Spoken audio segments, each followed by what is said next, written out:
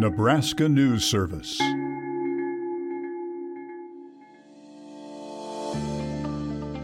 The Nebraska State Patrol and 19 other agencies across the state participated in the state's largest ad campaign to curb distracted driving. The You Text, You Drive, You Pay campaign ran nationally from April 8th to the 12th.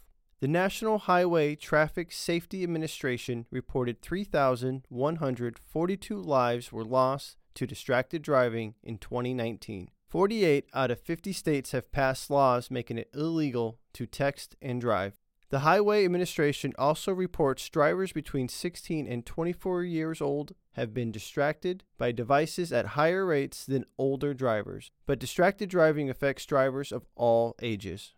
Nebraska State Patrol Public Relations Director Cody Thomas said public awareness is key to distracted driving. The big part of this campaign is really the awareness piece of it, going into schools, partnering with other agencies, doing social media and stuff like that to raise awareness about distracted driving. During the You Text, You Drive, You Pay campaign, Nebraska troopers arrested 21 people for driving under the influence of alcohol, issued 300 citations, 257 for speeding, and 28 for driving with a suspended license.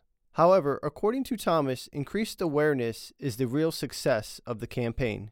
The success of it is really that we're able to get a little bit more attention about this, and that's through partnerships with our media outlets throughout the state who've helped highlight this and really raising awareness about what distracted driving can do. Highway Safety Administrator of the Highway Safety Office, Bill Kovarik, said they had agencies participate in the You Text, You Drive, You Pay campaign more than in the previous campaign in October 2020. Kovarik said distracted driving has become a growing concern, noting a car traveling at 55 miles per hour travels the length of a football field in the 5 seconds it takes to read a text message.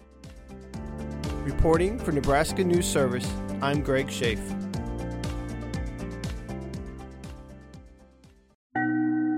Nebraska News Service.